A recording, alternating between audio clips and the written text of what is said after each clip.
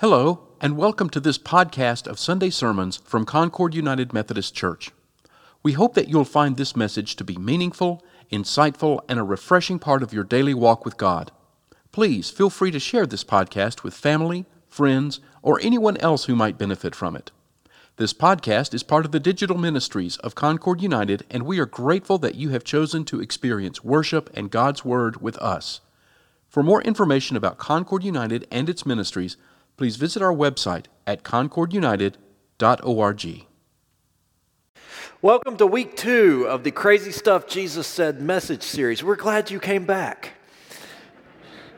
What we find is that when we look into the most difficult sayings of Jesus, the stuff that just makes you scratch your head and want to shut your Bible, that he said those things for a reason, because we needed them. And if we will stick with them long enough, they will go from things we wish we could ignore to things that bless and change our lives. And one of the ways that happens is when we encounter Scripture daily and pray through it. And that's why we encourage you to be a part of the Grow Through the Bible reading plan. We have that for this summer, and it goes along with each of these sayings and gives some context to what's going on. There's a scripture for every day. You can find that at concordunited.org/Bible. You can also, if you'd prefer not to access it digitally, you can find a printout at the information center just out here in the lobby. And we even printed it out in pastel summer colors. So would encourage you to be a part of that. When I hear this passage is one of those from Jesus that when he says, love your enemies, the first thing I think is, don't want to. I don't want to do that, Jesus. Do you know my enemies? I don't want to. And then I hear Jesus say something to the effect of, be perfect. I think I can't. Everything we're about to read from Jesus' Sermon on the Mount that Jesus says, my first reaction is either I don't want to or I can't. So the question for us is, what do you do when you can't follow and you can't ignore Jesus' teachings? Because if we ignore his teachings, we ignore him. And we neglect one of the gifts he gave us to bless us and to teach us who we are supposed to be. So what do you do when you can't follow and you can't ignore Jesus' teachings? I think what's incumbent on all of us to do is to remember the Old Testament, and particularly the patriarch in the Old Testament, Jacob. Do you remember Jacob got into a wrestling match?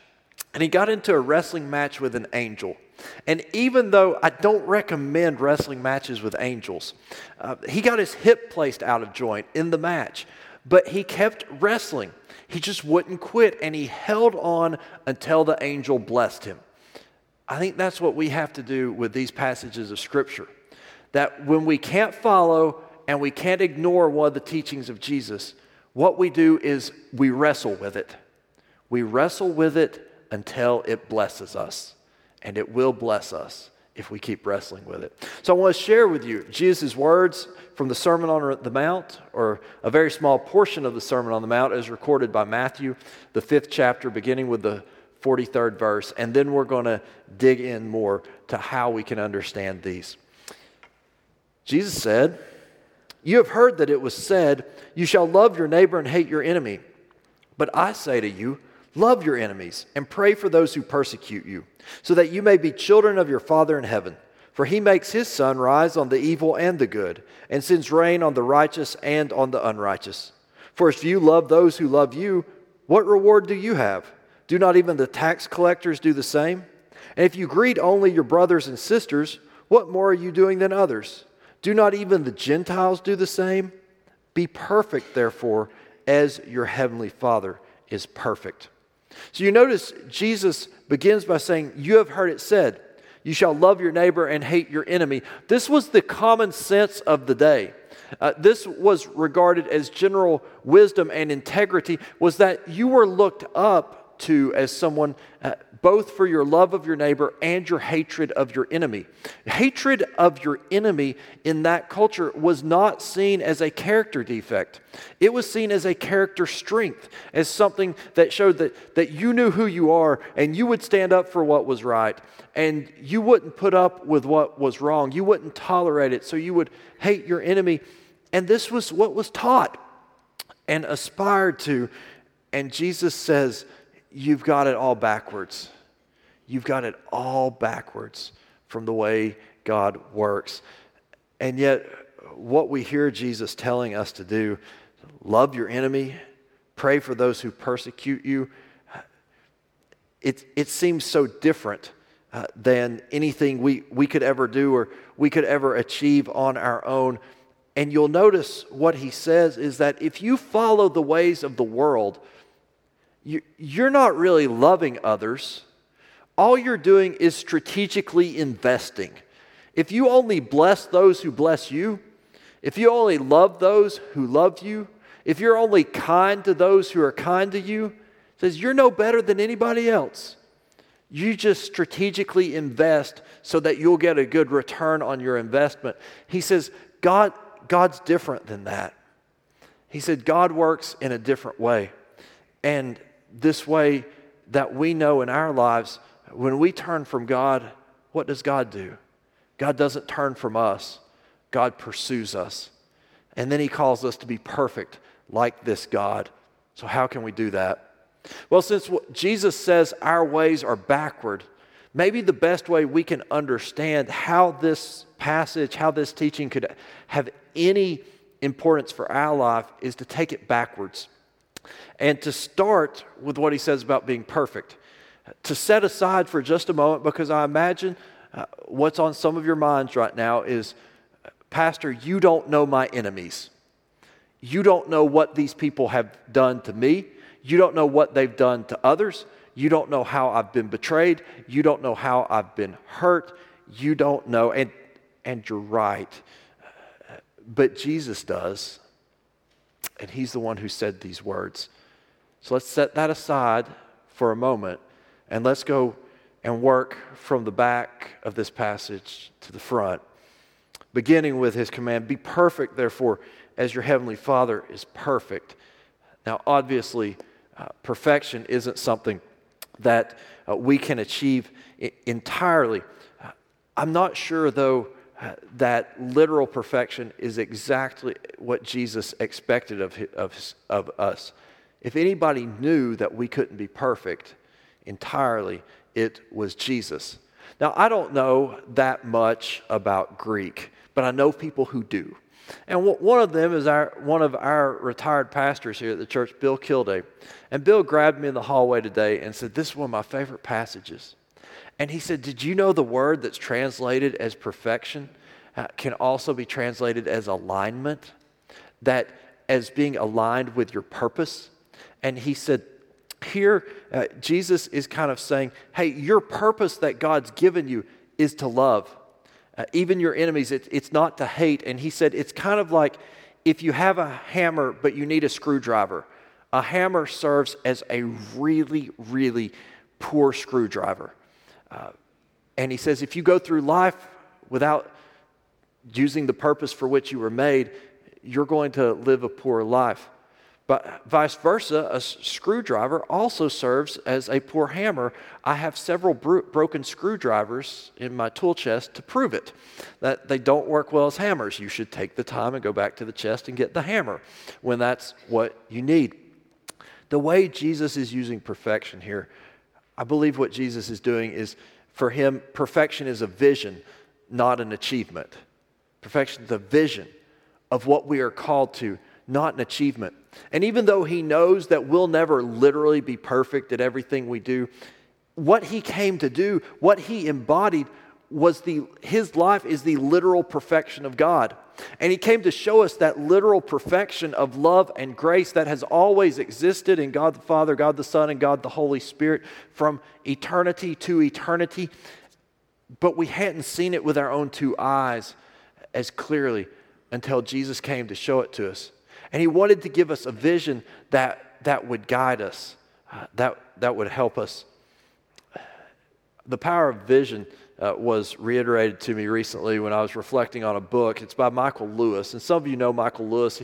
He's written a lot of books that were turned into movies. He wrote The Blind Side. He wrote Moneyball. He wrote The Big Short. Well, one of his books that hasn't been turned into a movie yet is called Coach, Lessons in the Game of Life. And he talks about how as a high school teenager, he was on the baseball team and he was the backup pitcher. And they had an ace pitcher who was so much better than any other player on the team. And so good, in fact, that year they made it to the championship game in their division. And it was the final inning of the championship game. They were ahead 2-1, and the other team had runners on first and third with one out. If you're not a baseball person, that means it's very close, and you're going to need a really good pitcher in order to win the game. Now, this ace pitcher was on the mound, and the coach went out to talk to him. And as soon as the coach went out, he didn't realize he'd made a mistake, but the other coach busted out of the dugout, ran to the umpire, and said that's his second mound visit to this pitcher. By rule, the pitcher must be taken out of the game. And Michael was sitting on the bench as an interested observer in what was going to happen in the last inning of the game. And suddenly the coach came and said, Michael, go get warmed up. You're coming to the mound to pitch in the most important situation we've been in all season. And Michael was fairly terrified. He went to the mound. He threw his warm-up pitches.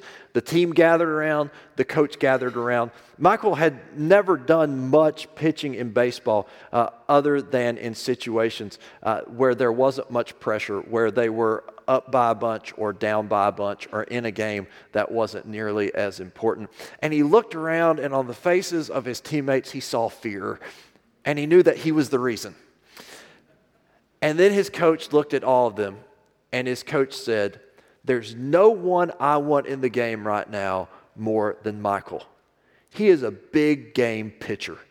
And he said, Michael, pick the runner off third base, strike out the batter, and let's go home and eat dinner. And against all odds, Michael picked the runner off third base, struck out the batter, and they went home for dinner champions. And what Michael says is he says that there was nothing about him that would have designated him as a big game pitcher other than his coach's belief that he could be, his coach's vision of what he could be. And by hearing and believing that vision, he received the power he needed to do what he needed to do. By seeing the vision of what God calls us to, it's not that we'll always live it out perfectly. If Michael Lewis had been in enough big games, he would have eventually lost a bunch of them. But we receive the power we need to live faithfully when we look at God's vision of perfect love, of perfect grace, of perfect relationship. And when we look at God's love that calls us to love our enemies, what we find out is that God's love is unconditional, not transactional.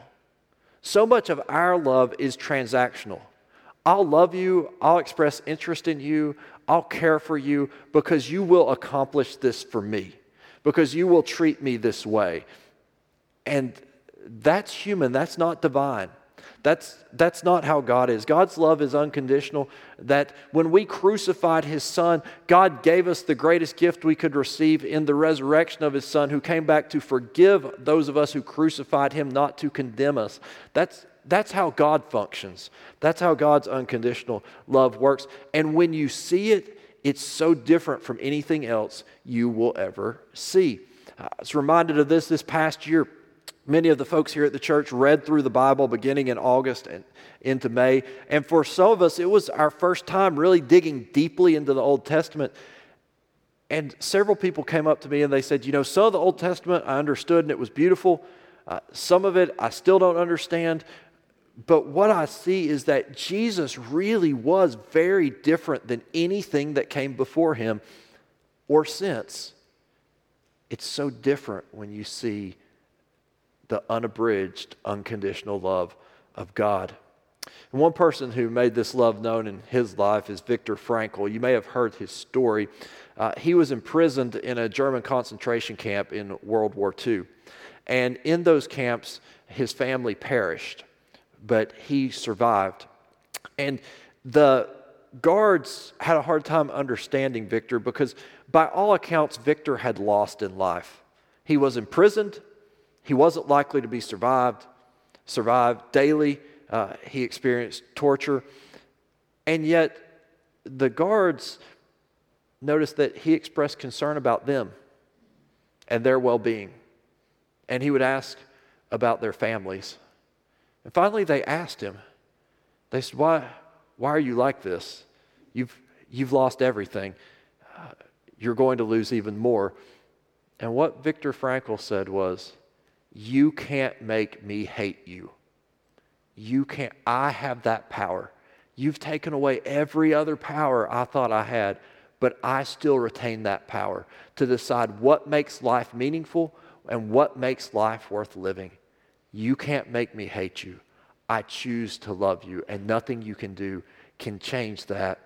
And we go through this life and we think we have so much control over external circumstances. And so many of the times where we try to get ahead or we try to win, that we think it's within our control and it's really not. He found out in a very painful way what really is within our control and what really gives life meaning. And what he found was that what he discovered there was able to give his life meaning and purpose and joy, even with all he'd lost after he was freed and had survived the camp. And he created a whole new type of psychotherapy based on this understanding that didn't just try to help people cope with their problems, but helped people find out what's really meaningful in life and how can we make sure that we're living a life of meaning that we desire rather than just letting life happen to us. He loved unconditionally, and it's a challenge to us.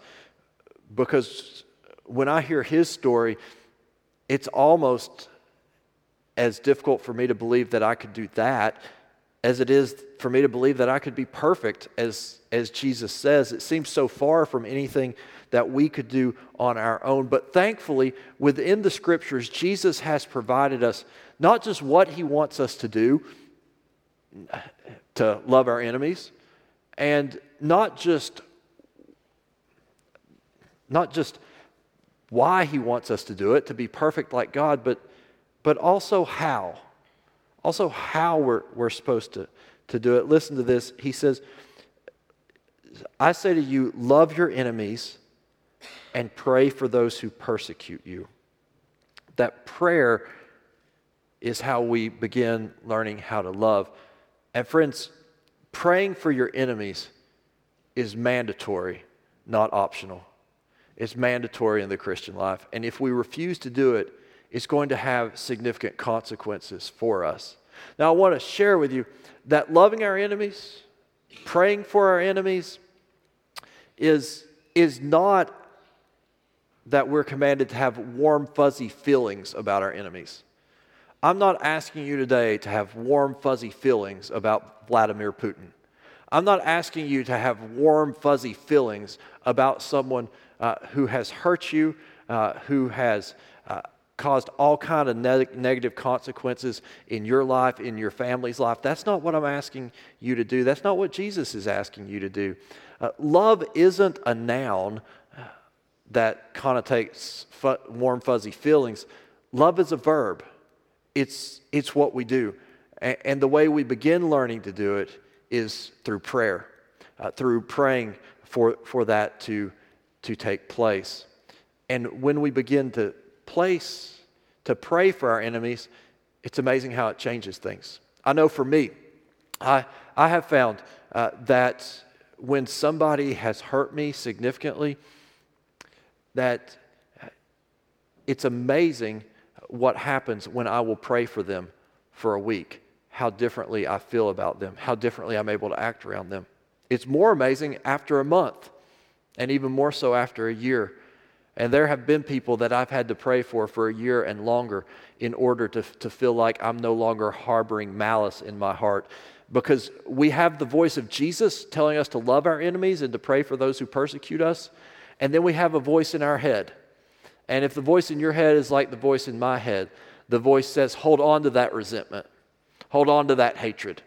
They don't deserve forgiveness. They don't deserve blessing.